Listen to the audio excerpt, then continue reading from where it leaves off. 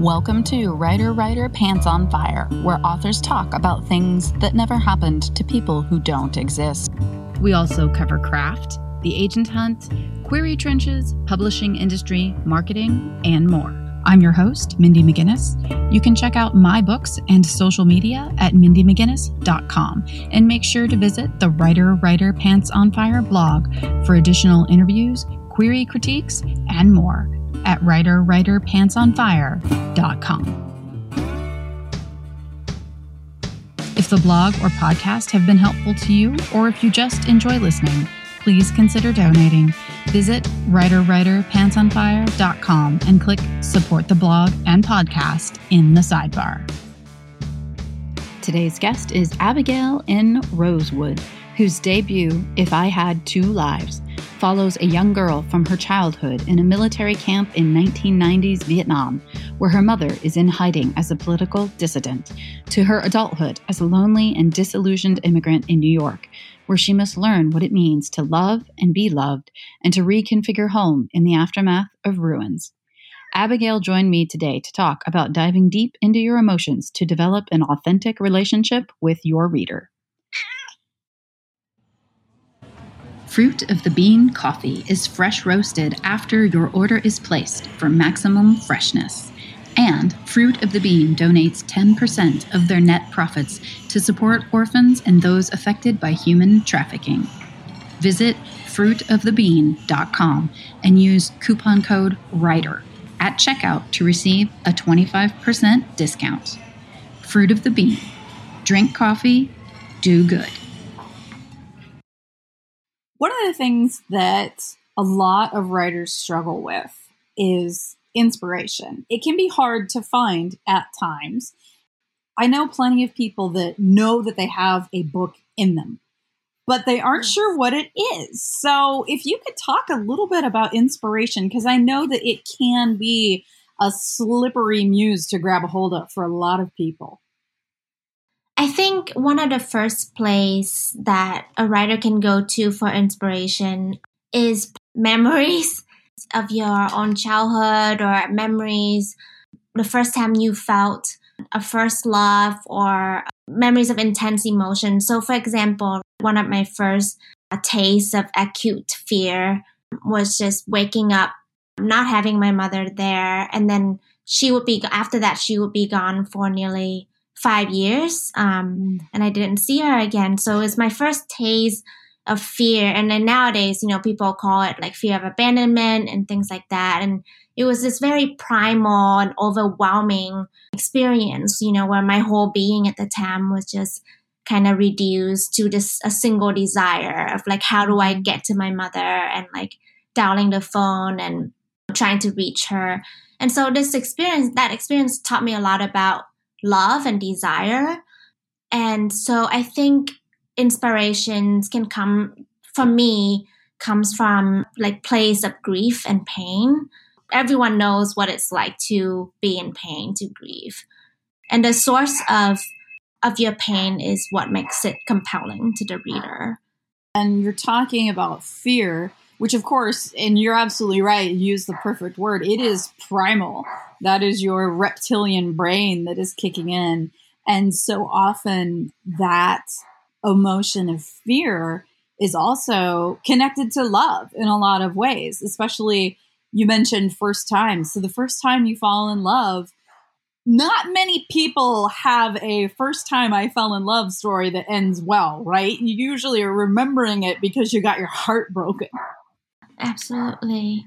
We were talking about fear and love, and I think those two things can be bound up in one another, and loss as well. Obviously, you're going to feel loss connected to love in many ways. And yes, we all have those emotions. We all have those points in time in our past that we can point at and share with the author. So can you talk a little bit then about how you tap into those emotions with your fiction?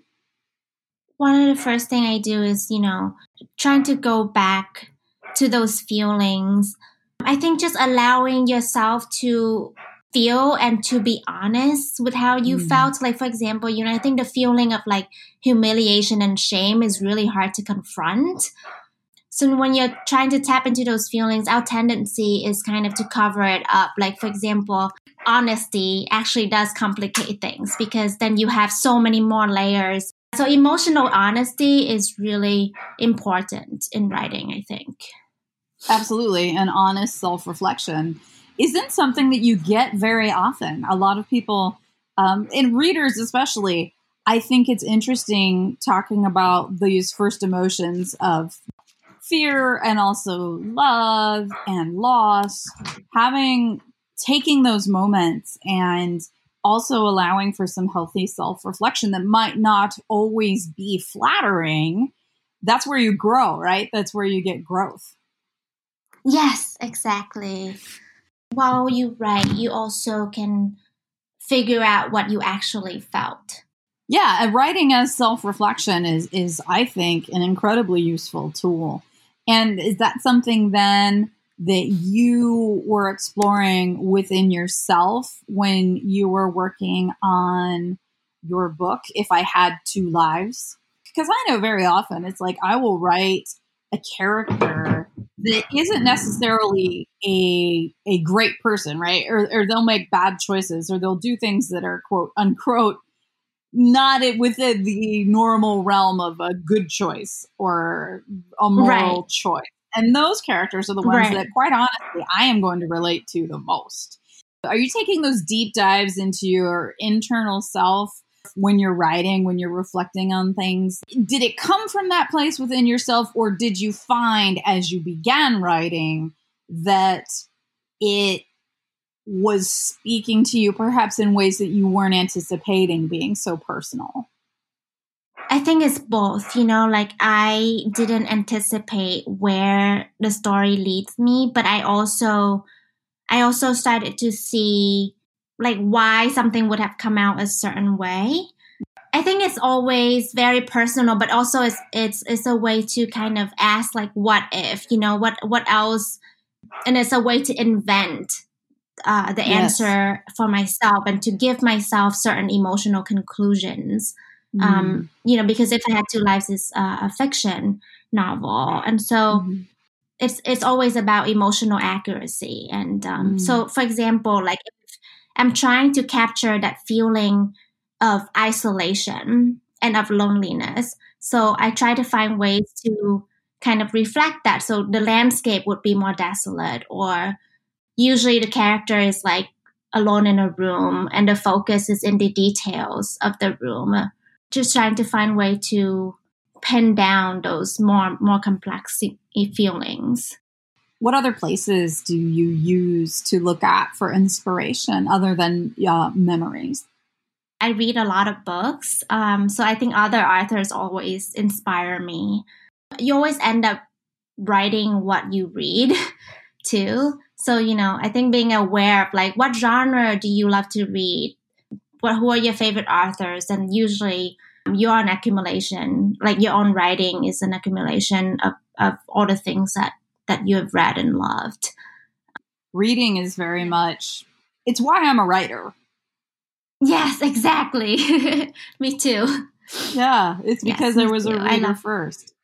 I think that's the difference between somebody who just says that they want to write and then somebody who actually is a writer is the reading. Because somebody who is a writer just reads all the time. It's very important. So that's where I get my inspiration. I love art house films. They're a little bit different than, the more blockbuster like Hollywood movies. So I try to seek out really strange films that like nobody ever seen. And those can be more surprising plot-wise and imagery and feeling. So yeah, I tend to watch like art house films for inspirations as well. I actually have a section on my website that I put up like all my favorite films. Autumn Sonata by Ingmar Bergman. Okay, yeah. Yeah, it's a very old, it's 1978 film. So he's obviously more well known. But that film is almost completely dialogue driven. So it's very good for writers. And I watch it with the subtitle on so that I can read I watch all films with subtitles on so that I can read like how the actual writing is written. That is a great tip, actually. I know a lot of writers that do that. They watch with subtitles on. Yeah, because you're interacting with it in a different way then it's not all audio input. You're also reading the words, and it actually engages your brain in a different way. Yes. I think that's fascinating. Yes. Yeah, I think it's a really good way to learn about writing as well. Coming up, 3 things you need to know before you begin writing. With the same jolt of inspiration that Big Magic offered to creatives, combined with the actionable steps of international bestseller The Artist's Way, author Andrea Hanna's new creativity guidebook is a groundbreaking revelation. A Map for Wild Hearts, How to Make Art Even When You're Lost, is part essay, part research-backed philosophy, part interactive guidebook, and all heart. Pre-order A Map for Wild Hearts today and create with less friction. Learn more at AndreaHanna.com. So If I Had Two Lives is your debut novel, and you are here to talk to my audience, which is mostly comprised of aspiring writers, about 3 things you need to know before writing a novel. So I'm sure that they would love to hear. Knowing which genre your work might belong. Just be a good literary citizen, like knowing who you're in conversation with. Many people don't really know what the difference is between genre fiction and literary fiction. Be ready to examine, your pain and grief. I don't think that anything should be too painful to write about. Like the thing that is most painful to you is the exact thing that is most compelling.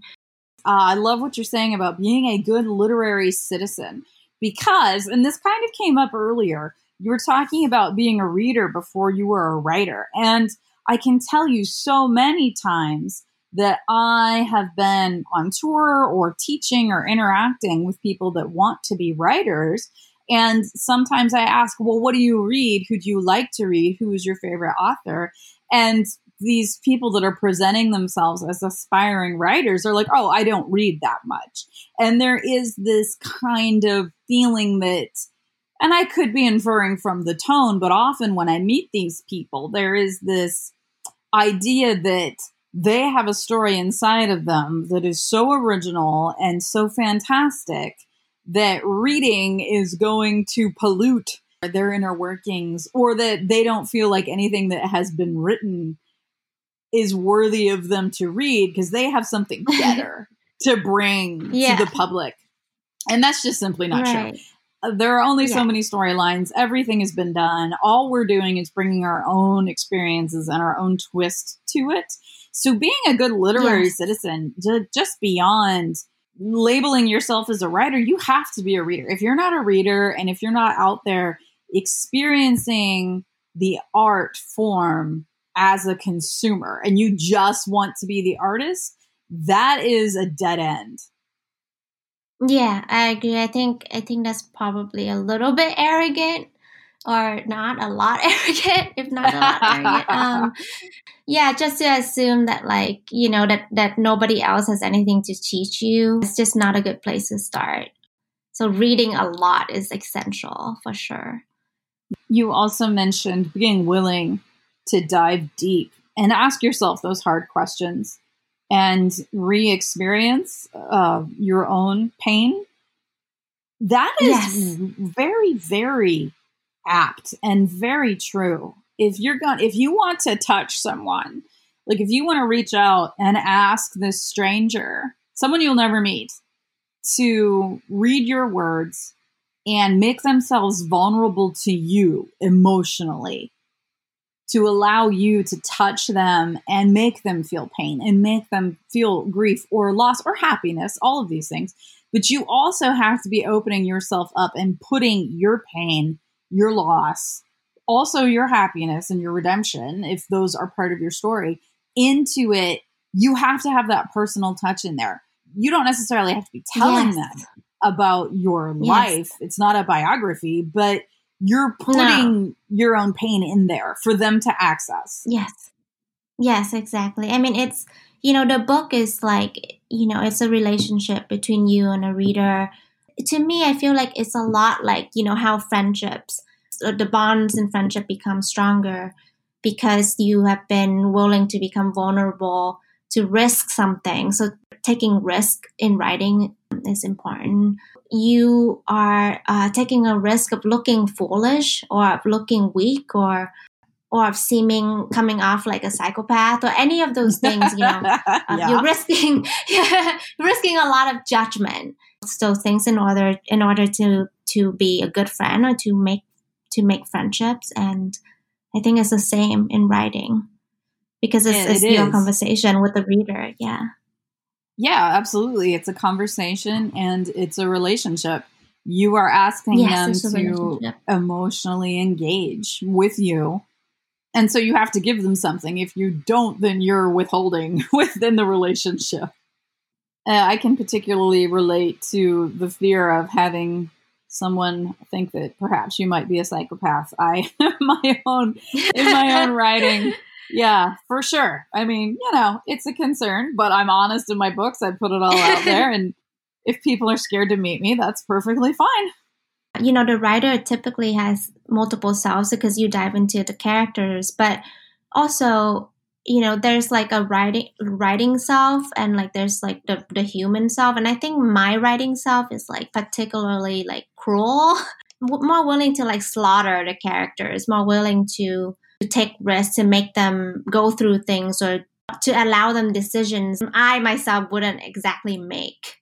Personally, I've had the question put to me so many times, is it difficult for you to hurt your characters? Is it hard for you to put them through all these things you put them through? And the answer is no, because suffering is interesting. I mean, suffering, no one wants to read a book where everything's fine and no one ever has anything bad happen to them. That's not a plot. Yeah, exactly. And people who suffer are also interesting. When somebody's telling you a story, you want to hear about issues. That's like the entire human experience is our troubles. Absolutely, our troubles. That's the best way to put it, because it's why dystopian was so big like 10 years ago, and utopias aren't, because nothing interesting happens in a utopia. Who would want to read about characters that have had everything in their life figured out and is just a total Zen master? Like that's well, then that's a nonfiction. That's a self-help book. Yeah. Lastly, the publication process and the sting of rejection after publication. Make your pages look professional with Vellum. Margins, headers, page numbering, font, line spacing all happen automatically with every book you create. Generate ebooks for Kindle, Apple Books, Kobo, and others, or deliver a beautiful print book to your readers. Visit tryvellum.com/pants to learn more. Vellum. Create beautiful books. Let's talk about the actual publication process. It can be so difficult. A lot of my listeners I know struggle with those steps. Like once you've gotten to the point where you're opening yourself up emotionally, you're taking those steps, you're accessing yourself, and you have written the book. Talk about your publication journey and the steps that you took and how you arrived where you are with your debut, If I Had Two Lives. I, just Googled a lot of query letters, and I copied and made a document of like, just 20 different query letters online, and just seeing like how to best summarize and put forth my work. I also went to a writing conference at the New School, and they had this thing called agent and author speed dating. You can pitch your work with like a few agents there. So I did that. And that's actually where I met my agent. I think she was paired up with a different author, but then her author didn't show up. So I just kind of swooped in and started talking. So it was kind of awkward, but then, everything was fine. So later on, I went home and sent her my work. I worked on the query letters for months. It's only one page, but I scrutinized it. I had friends who read it and gave me feedback. I sent out my query letter to as many agents as I could find. And I read a little bit on the bio what they're looking for so that I could personalize each letter. So that's the querying process. I mean, that alone can take forever to go through. But then the next step is, obviously waiting for a representation or an offer of representation and then signing with the agent. For my book, I did some edits with her, and then the book went on the first round submission and it got all rejections back. And then I took a month off of not looking at it again, not doing anything with it. And then after that, I went back in to do more edits based on all the feedback that we got from the editors.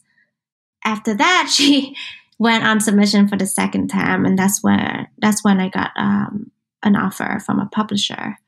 So you met your agent at a conference. Yeah. That can be really intimidating for a lot of people. It sounds like you saw an opportunity and you put yourself out there. And that takes a lot of courage. And I know that courage can be kind of alien to some aspiring writers. It takes a lot for them to even show up at a conference, let alone sit down in front of an agent, especially if it wasn't their slot and you just saw an opportunity and jumped. So, can you talk about that? Talk about how you felt emotionally jumping in there and what that conference experience was like. Of course, I was terrified. I'd never done anything like that. And, I'm a pretty shy person. I went to the conference with a paragraph memorized. And I know that I'm going to sound kind of robotic through some of it, but it just, once you start pitching enough times, then it will come more naturally. But I came prepared, essentially. So I think I was quite prepared, but I was very nervous. And I mean, to this day, I'm still quite nervous when people ask me what my book is about. So I don't think that ever really goes away. You get better at pitching yourself and wearing that salesman cap. You were talking earlier about putting on your writer cap. And, my personality as a writer is one thing. My personality of who I am in the daily world is another. And the same is true. You have to be able to switch out your writer cap with your marketing cap. And you were talking about the query letter and how difficult that is to write. It is. And one of the reasons why is because it's a piece of marketing. You're not writing a query letter as a literary author. You're writing it as a marketer. And that can be a really awkward place for a lot of writers to come from. It is. Because you have to, all of a sudden, you have to sound like you fully believe in yourself, which is so hard to do. It takes practice, and you can take your time writing the query letter and making it. Yeah, mine went through 10 drafts or something like that, probably more. Mm-hmm. Mm-hmm. So, and how many queries did you send out? Do you know? I probably sent out over 50. Okay. I know at least over 50. A lot of agents never even got back to me. Or some just got back to me 4 months after I queried, which at that point I already signed with an agent. It's just a really long and drawn out process of waiting. And it does wear down that confidence. But you have to wear it even if you're not feeling confident. When you do that pitch, when you sit down in front of an agent, you do have to have that confidence on you. Even if you're faking it, you still have to dig deep and see if you've got that in you somewhere. And it's okay to be rejected, obviously. It's sometimes it can be a good thing if the agent or the editor reject you. Because if you end up with the wrong person, it can be a really bad journey. Speaking of rejection, you said your entire first round of sending out the actual novel to editors met with rejection. So yes. How does that, I always think it's interesting to talk about that particular stage of rejection versus the query stage of rejection. Because with query, they're just like, you know what, it's not my thing. I'm not really interested in it. But at the level of being rejected by the full manuscript, they're actually rejecting your writing. If you could talk a little bit about that, just that experience of rejection of the actual book, I think it's super helpful for people that have experienced that to see that you know, it only takes one yes. It was nauseating. Obviously, it was my first book. I thought it was like the end of the world. I thought that it was never going to get accepted anywhere. You know, I would burst out in tears randomly in public, like walking down the street, and all of a sudden it would come. And I was just in such a bad place because I thought I put everything I could into the book. And I was just thinking, like, if they don't want this, there's nothing else that I could offer that they would want. Feeling of despair. So you have to kind of wait for that to pass and to calm down before you could go back and really try to work on it and address the issues that came up, the editor's notes. It was horrendous. Horrendous is the right word. It's incredibly painful. Artists make art because we want to be understood too. Mm-hmm, mm-hmm. And I think it just more confirmation that nobody understands. And so that's a really painful feeling. But yeah, all it takes is one person to get it. I think the other thing that is important for people to realize is that you get that one, and that's fantastic, and it's a beautiful feeling, but you still have to keep working. So you have managed to get that first book out there, and immediately you have to ask yourself, okay, what next? It doesn't end. And the rejections don't end either. I thought that after I put out my first novel, if I write short stories or an essay, I would have an easier time placing them in newspapers or journals or anything like that. Nope. Still rejections, still difficult as ever. Going back to 3 things to know before writing a novel, I would add that one of them is to know that the life that you've chosen is a life of rejections. Yes. And you have to be okay with that. Yes, absolutely. Because rejections never stop. You're going to get bad reviews. You will, no matter what. And bad reviews are a rejection. And then even after having, sold a book, it's you can't really just wash your hand off responsibility. It's you have to help with promotion, and you have to be able to talk about the book in an intelligent way, an honest way. So it just continues. I think it's interesting, the authors that choose to publish anonymously, in a way, it takes great confidence to publish anonymously too, because it's just saying my work can just stand on its own without me having to be attached to it or to have to present it or market it a certain way. I certainly don't have that kind of confidence. So I feel I have to do everything I can for the book to succeed.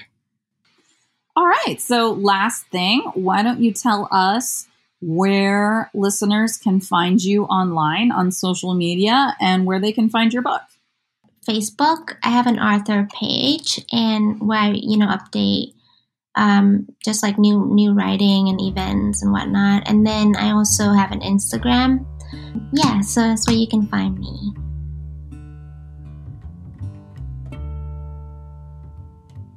Writer, Pants on Fire is produced by Mindy McGinnis. Music by Jack Corbel. Don't forget to check out the blog for additional interviews, writing advice, and publication tips at writerpantsonfire.com. If the blog or podcast have been helpful to you, or if you just enjoy listening, please consider donating. Visit writerpantsonfire.com and click Support the Blog and Podcast in the sidebar.